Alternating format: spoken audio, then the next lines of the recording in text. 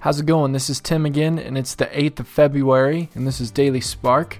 And we're going to be in Romans again, chapter 12 and verse 17. So if you have your Bible, flip on over there, and this is what it says. Never pay back evil with more evil. Do things in such a way that everyone can see you are honorable. Human beings always think that if there's something done wrong to them, they need to do wrong right back. If somebody is hurting you, you hurt them back. If somebody talks badly about you, you gossip about them. If somebody steals from you, you make sure that you seek revenge and you get them back for them stealing from you. And that's just the way we've grown up. That's just the way human beings think. And Jesus came along and said, no, that's the human standard, but that's not the standard in the kingdom of God. In Matthew 5:43, Jesus flips everything upside down and says, you have heard the law that says, love your neighbor and hate your enemies. But I say, love your enemies, pray for those who persecute you.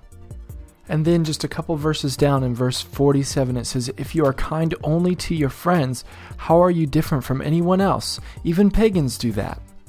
Jesus is calling us to be holy, and the main idea, the most general idea of that word holy is to be set apart or to be different.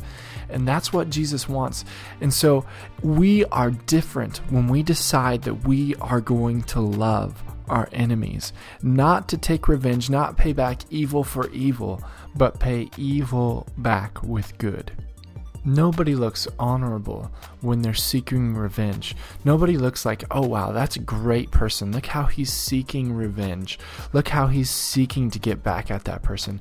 No, there's no way that people go, wow, that's honorable. And here in Romans, it says, do things in such a way that everyone can see you are honorable. And I want you to look at everyone. Everyone means everyone, including the person that did evil to you.